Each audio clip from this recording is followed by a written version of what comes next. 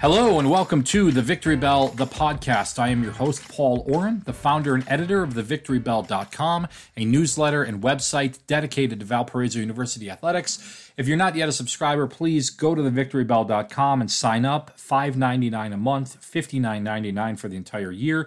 Gets you all the content emailed to your inbox. You get the full archive of the site dating all the way back to February of 2022 when we launched the site.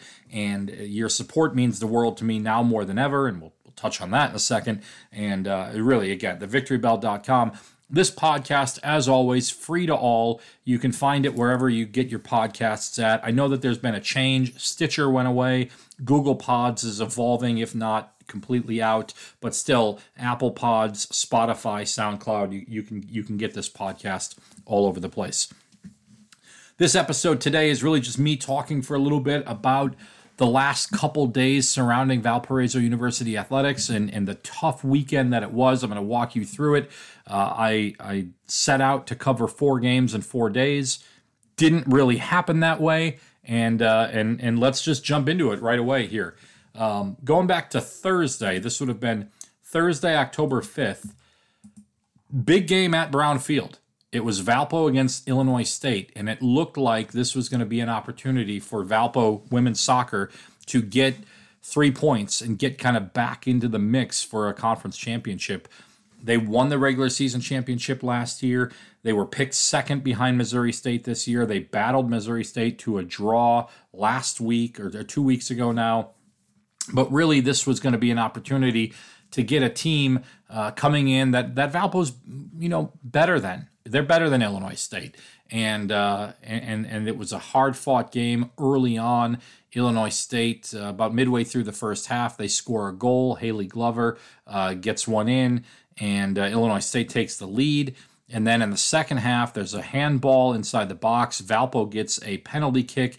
Addie Joyner drills it home for the game-tying goal and sets off a wild finish to the match, where there were 42 fouls, 10 yellow cards, including 7 in the last half hour, including 2 back-to-back right after Addie's penalty kick, where the goalkeeper, Audrey Brown for Illinois State, started kind of going crazy, screaming, talking trash to Addie Joyner, who, by her own admission, and you can read about this at theVictoryBell.com, talked back a little bit. Senior midfielder Allie Anderson runs over to kind of get in the middle of those two.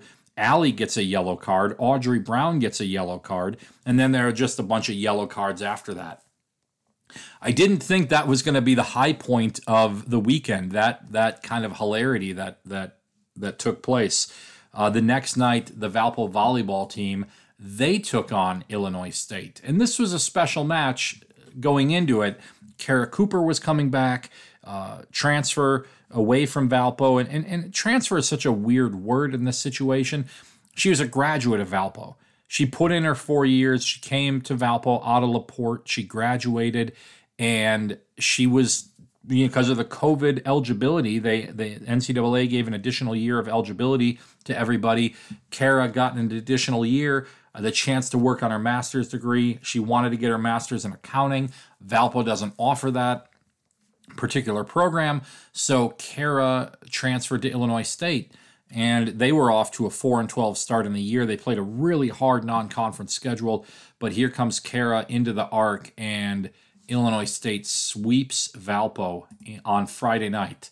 25-21, 25-22, 25-20 was the final, and it was only coming into the match, or coming into the season, Valpo had very rarely, it'd been like 6 years, I think, since Valpo had lost a match in a sweep where they scored 20 or more in every set.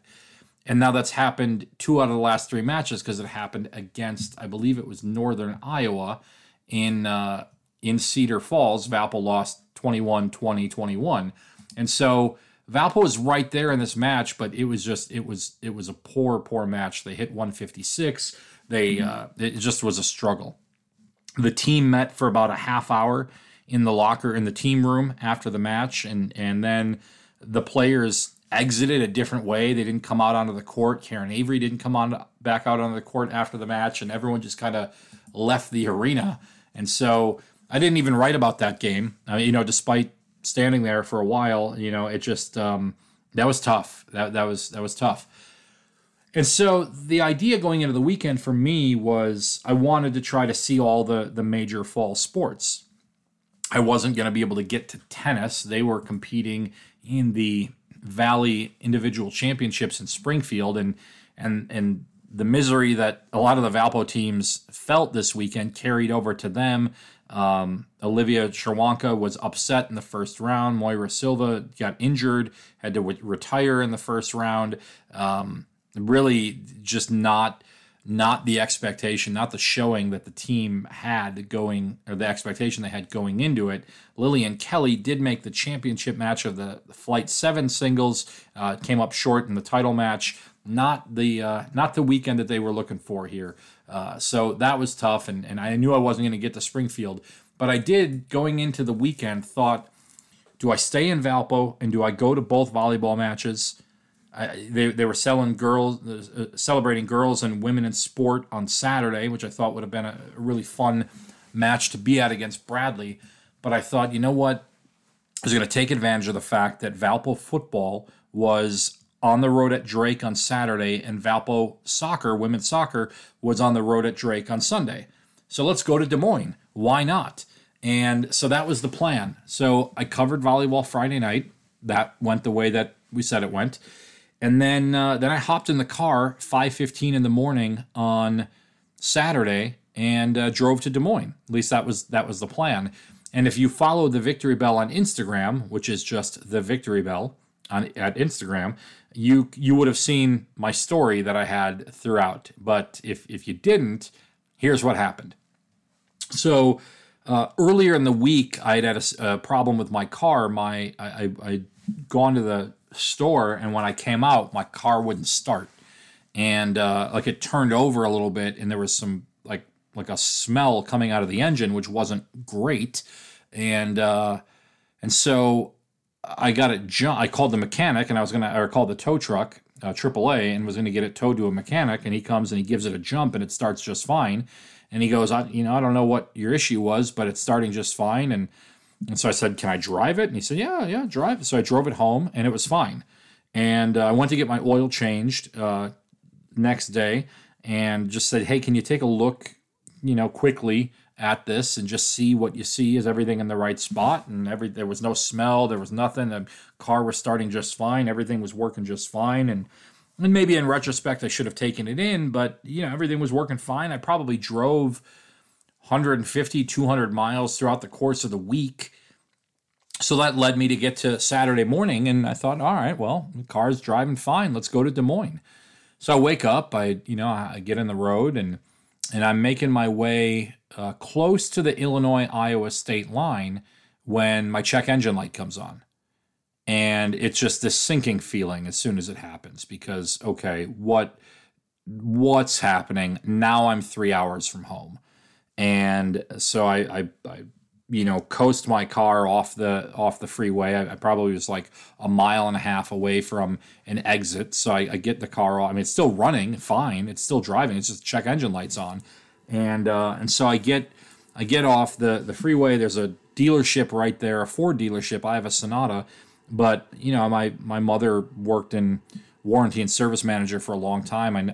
I know that you can check codes even if it's not your brand car. So I went there and I said, hey guys, look, can you help me out? It's 8:45 in the morning on a Saturday. I said, I'm 3 hours from home. Check engine light came on. Can you throw a code reader on?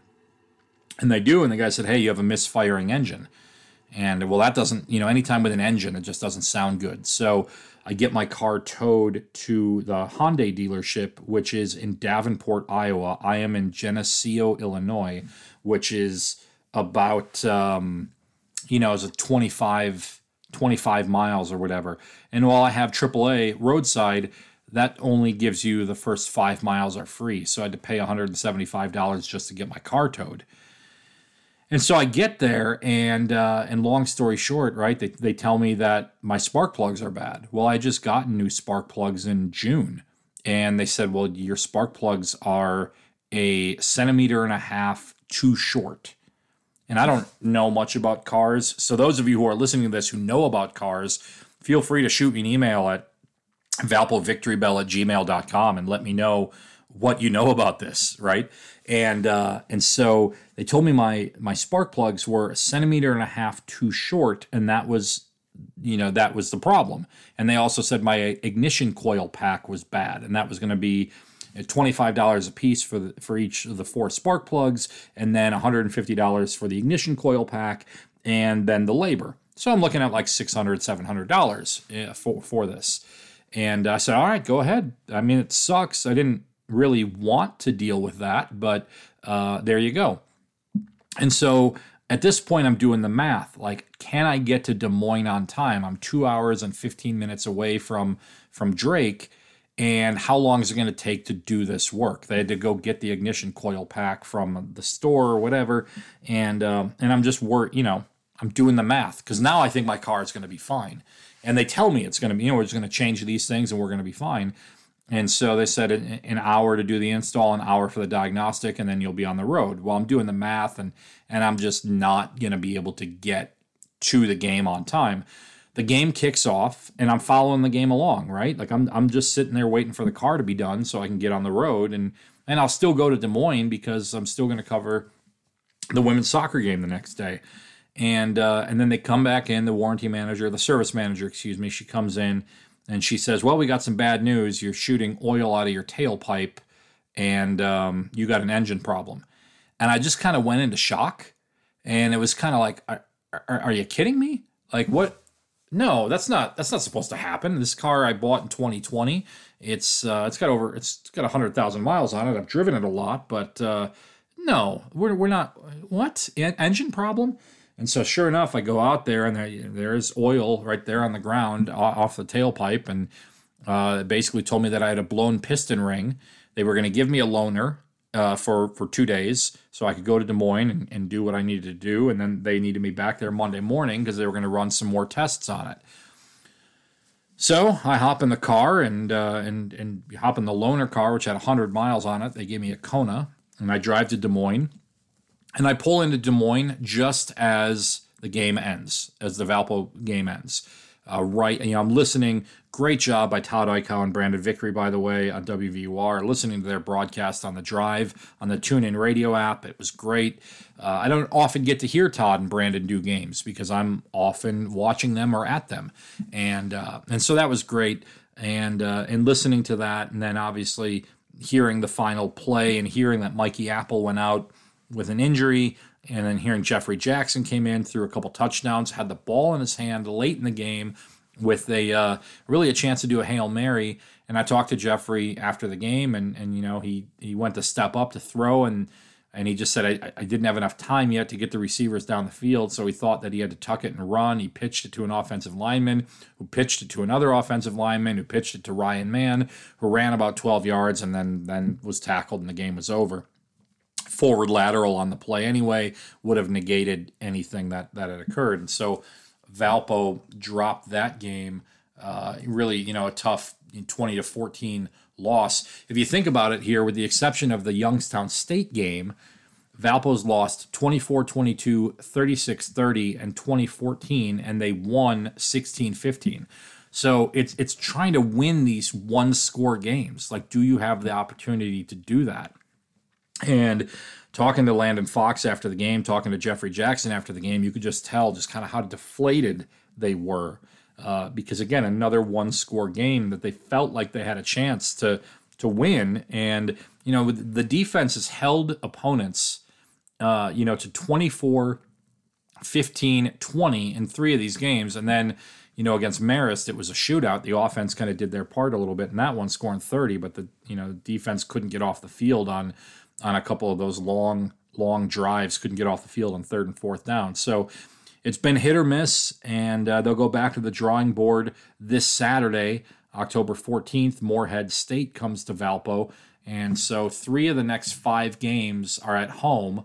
Morehead State, Dayton, and Stetson. They'll travel to Davidson. They'll travel to Butler before ending the season at St. Thomas. So 6 games remaining, and Valpo's banged up a little bit. They lost their tight end, Evan Jernigan. to a knee injury last week in practice. Don't know the status yet of Mikey Apple Jr. Don't know the status of some of the other players who got banged up in that game at Drake. But it'll need to be all hands on deck against Morehead State. Valpo won in a shootout last year, 40-35. Colton Sherman picking off a pass in the end zone on the final play of the game. Valpo won a one-possession game last year against the Eagles, and they're going to look to do that again this year and try to turn the tide there. So I get there, I do the interviews, and then it's like, all right, where am I going to stay in Des Moines? I knew where the soccer team was staying, and so I was like, you know what, I'm just going to go there. And it's funny, I get to the hotel, and they basically say, do you want to be on the floor with the team? And I said no, but I don't think they knew what team I was talking about, because there was also like an 11U softball team there and like a 12 or 13U baseball team staying there, as well as the Valpo women's soccer team. And so sure enough, I'm smack dab on the floor with next to John Maravich and the players, which, it's fine, whatever. I had a chance to have dinner with the team that night that got catered in Olive Garden. Just such a great group to be around. Really enjoyed that. And what really struck me in that experience it's been a long time since I've been with a Valpo team at a team hotel. I think basketball during the first year of the Victory Bell, I was on a road trip and stayed at the team hotel and just kind of, added that into a story.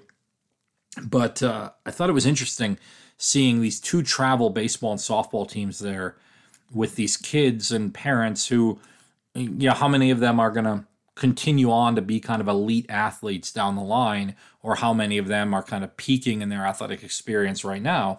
And the kids were running up and down the halls in the hotel, and the parents were pounding drinks in the lobby, playing some horse racing board game that the dads were betting on, and it was a wild party.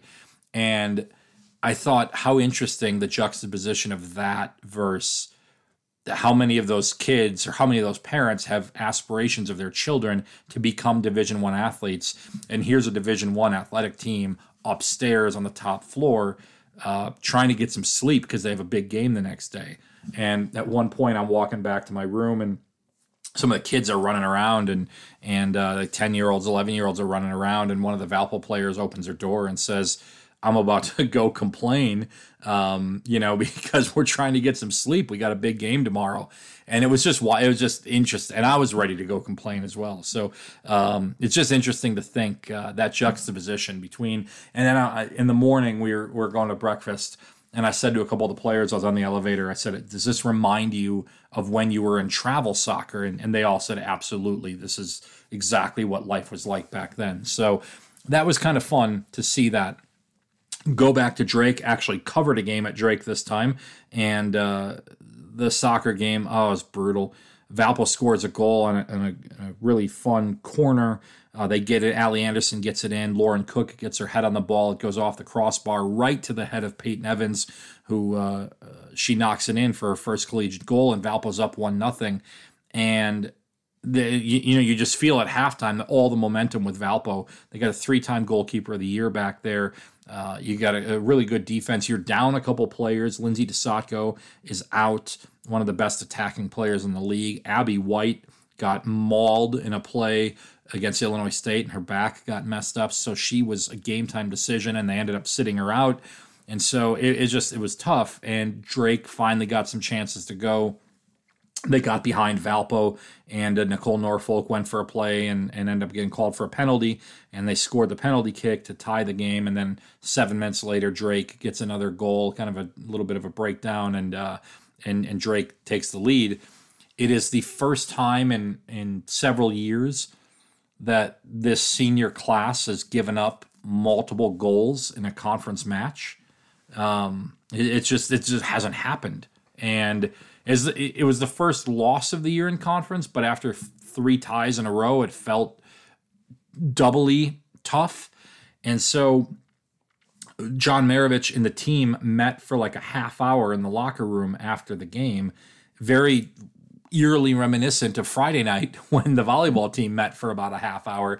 And it feels like for both those teams, at the midway point of conference play, you suffer a tough loss, and you want to make sure that you regroup a little bit. And it was just seeing the volleyball players come out of the locker room on Friday looking like they'd seen a ghost, seeing the soccer players come out of the locker room on Sunday looking like they'd seen a ghost, seeing the football players on Saturday coming out of the locker room, angry and frustrated the way that some of the officiating was in that game. Valpo had a strip on a kickoff return where they picked it up and ran it in for a touchdown, and the refs called forward progress was down, which is an absurd call to make. And going back and looking at that play, and look, did they lose the game because of that one play? It didn't help.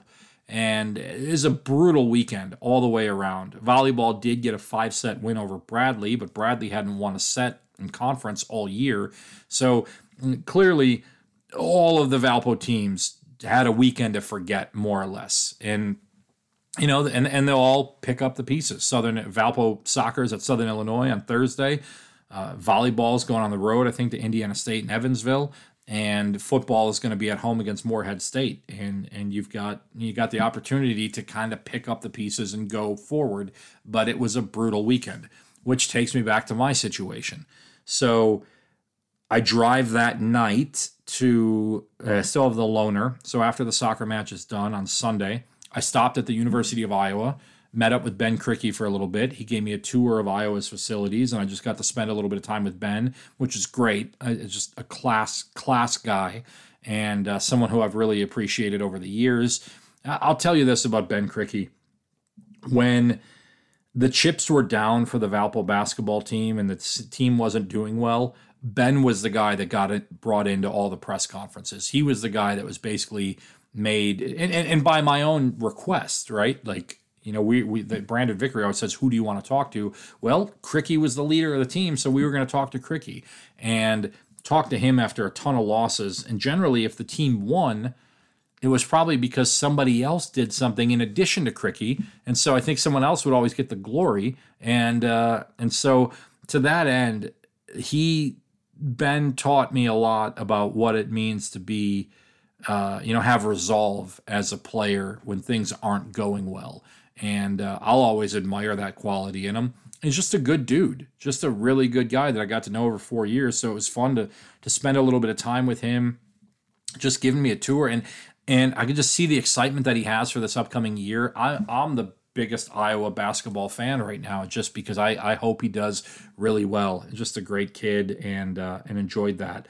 And so walking around with him for an hour helped me forget a little bit about what was facing me. And I got into Davenport, Iowa, and stayed the night, woke up the next morning, drove over, and yep, they're telling me that the engine is shot. It's an $8,800 repair.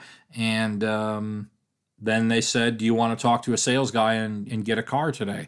And no, thank you. Like, what are we doing here?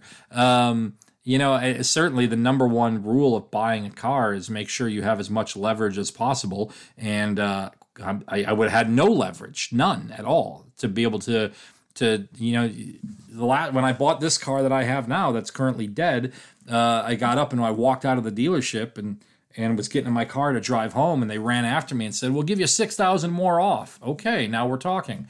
I didn't have that ability here, so no, I'm not buying a car in Iowa, which I'd have to get retitled in Indiana and all of that.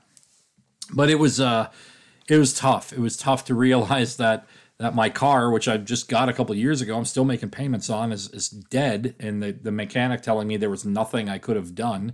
So it sits in Iowa now. I got home, and I'll got a car hauler coming next week to get my car out of Iowa, and I'll actually get it taken up to Wisconsin where my family is, and got some gearheads up there who might take a look at it a little bit and maybe play around with it and see if it's salvageable or whatnot. In the interim, if any of you guys out there have got a car sitting around that you're trying to get rid of or you're not using or anything like that, valpovictorybell@gmail.com. Let me know. I'm certainly open to all ears of possibilities here as I'm looking for a short-term option. It's I'm sure many of you out there have dealt with this before, and a car dies or something like that, and you're just like, whoa, this isn't supposed to happen. Like it's just, it was very, very difficult. So looking back on the weekend, it was miserable. From the results that the Valpo teams got to my car situation to all of that, really just not a fun weekend, but one that I had so much hope for going in. I was so excited to go to Des Moines. I'd never covered a game at Drake before. Beautiful facility there that they're replacing basically because they've got a new soccer stadium opening up next week. It's partnered with the city. Imagine that. And it's a high school football field / college soccer field, and they're gonna kind of bounce different athletic events between that, and it looked beautiful. It's just right on Drake's campus, and so I enjoyed being there to a degree. Enjoyed my time with the women's soccer team on the road, but did not enjoy my car trying to blow up on me. I guess the silver lining is that there was oil in the tailpipe. There was oil kind of coursing through the car. Oil can catch on fire. I guess my car could have blown up with me in it. That didn't happen, so I guess we got to look for the silver lining. Again, looking ahead to this weekend, volleyball's on the road for the next 2 weeks. Women's soccer's got senior day on Sunday. You've got football at home on Saturday. And then something I'm really excited about, Valpo men's basketball is doing a open practice at 10:30 on Saturday, and I hope that many of you get a chance to come out and come say hi to me if you can. Little doubleheader of men's basketball and football. Chance to see the guys, see the players out there. They're doing an autograph session. It's Beacon's birthday. That's exciting. And but this would be a chance. It's not a Midnight Madness thing, but it's at least inclusive to everybody. Valpo the last couple of years has done kind of this season ticket holder event, which has been nice for people who are season ticket holders. But I think this is going to be a little bit more open. It's free to all. Come on out. Hear from Roger Powell, see the players, meet the players, get a chance to understand kind of what Valpo's got. And for me, it will be the first time to see these guys kind of in a scrimmage situation. I've been to a few practices, but this might be the first time to get the chance to see them out on the court in a scrimmage situation. So I'm looking forward to that. So going forward here, I've got some big stories that are planned. Got a really inspiring football story that's coming out in the next couple days, and a long-form piece of journalism that I've been working on for about a month now will be coming out next week as well. These two stories, the football one, again, coming here in prior to Saturday's game, and then the piece next week is something that I've been working on a lot. It's why there hasn't been a lot of additional content other than games. A little bit I've been doing. I've put 15 hours into this other story so far of reporting and interviewing and things.